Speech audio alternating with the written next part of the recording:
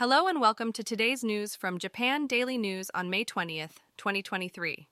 The Freelance Summit is being held in Tokyo to discuss creating a safe working environment for freelancers. Moderna Japan has launched a website that updates daily with estimated COVID-19 infection numbers by prefecture and nationwide. A Japanese civilian group delivered approximately 120 wheelchairs to Ukraine to aid the elderly and injured soldiers affected by the Russian military invasion. Daihatsu admitted to falsifying collision test data for 2 hybrid cars sold in Japan and has halted production and sales. The Ministry of Health, Labor and Welfare released the first national data on COVID-19 infection rates based on medical facilities reports. The G7 summit in Hiroshima has caused traffic restrictions and affected tram services.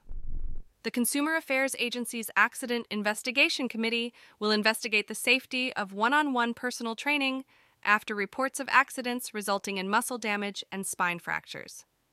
A senior White House official expressed gratitude for President Biden's visit to the Hiroshima Peace Memorial Museum and emphasized the importance of nuclear deterrence while condemning Russia's nuclear intimidation. And now for the weather. Today in Tokyo, it will be mostly cloudy with heavy rain and temperatures ranging from 19 to 21 degrees Celsius. And that's all for today's news. Thanks for listening to Japan Daily News.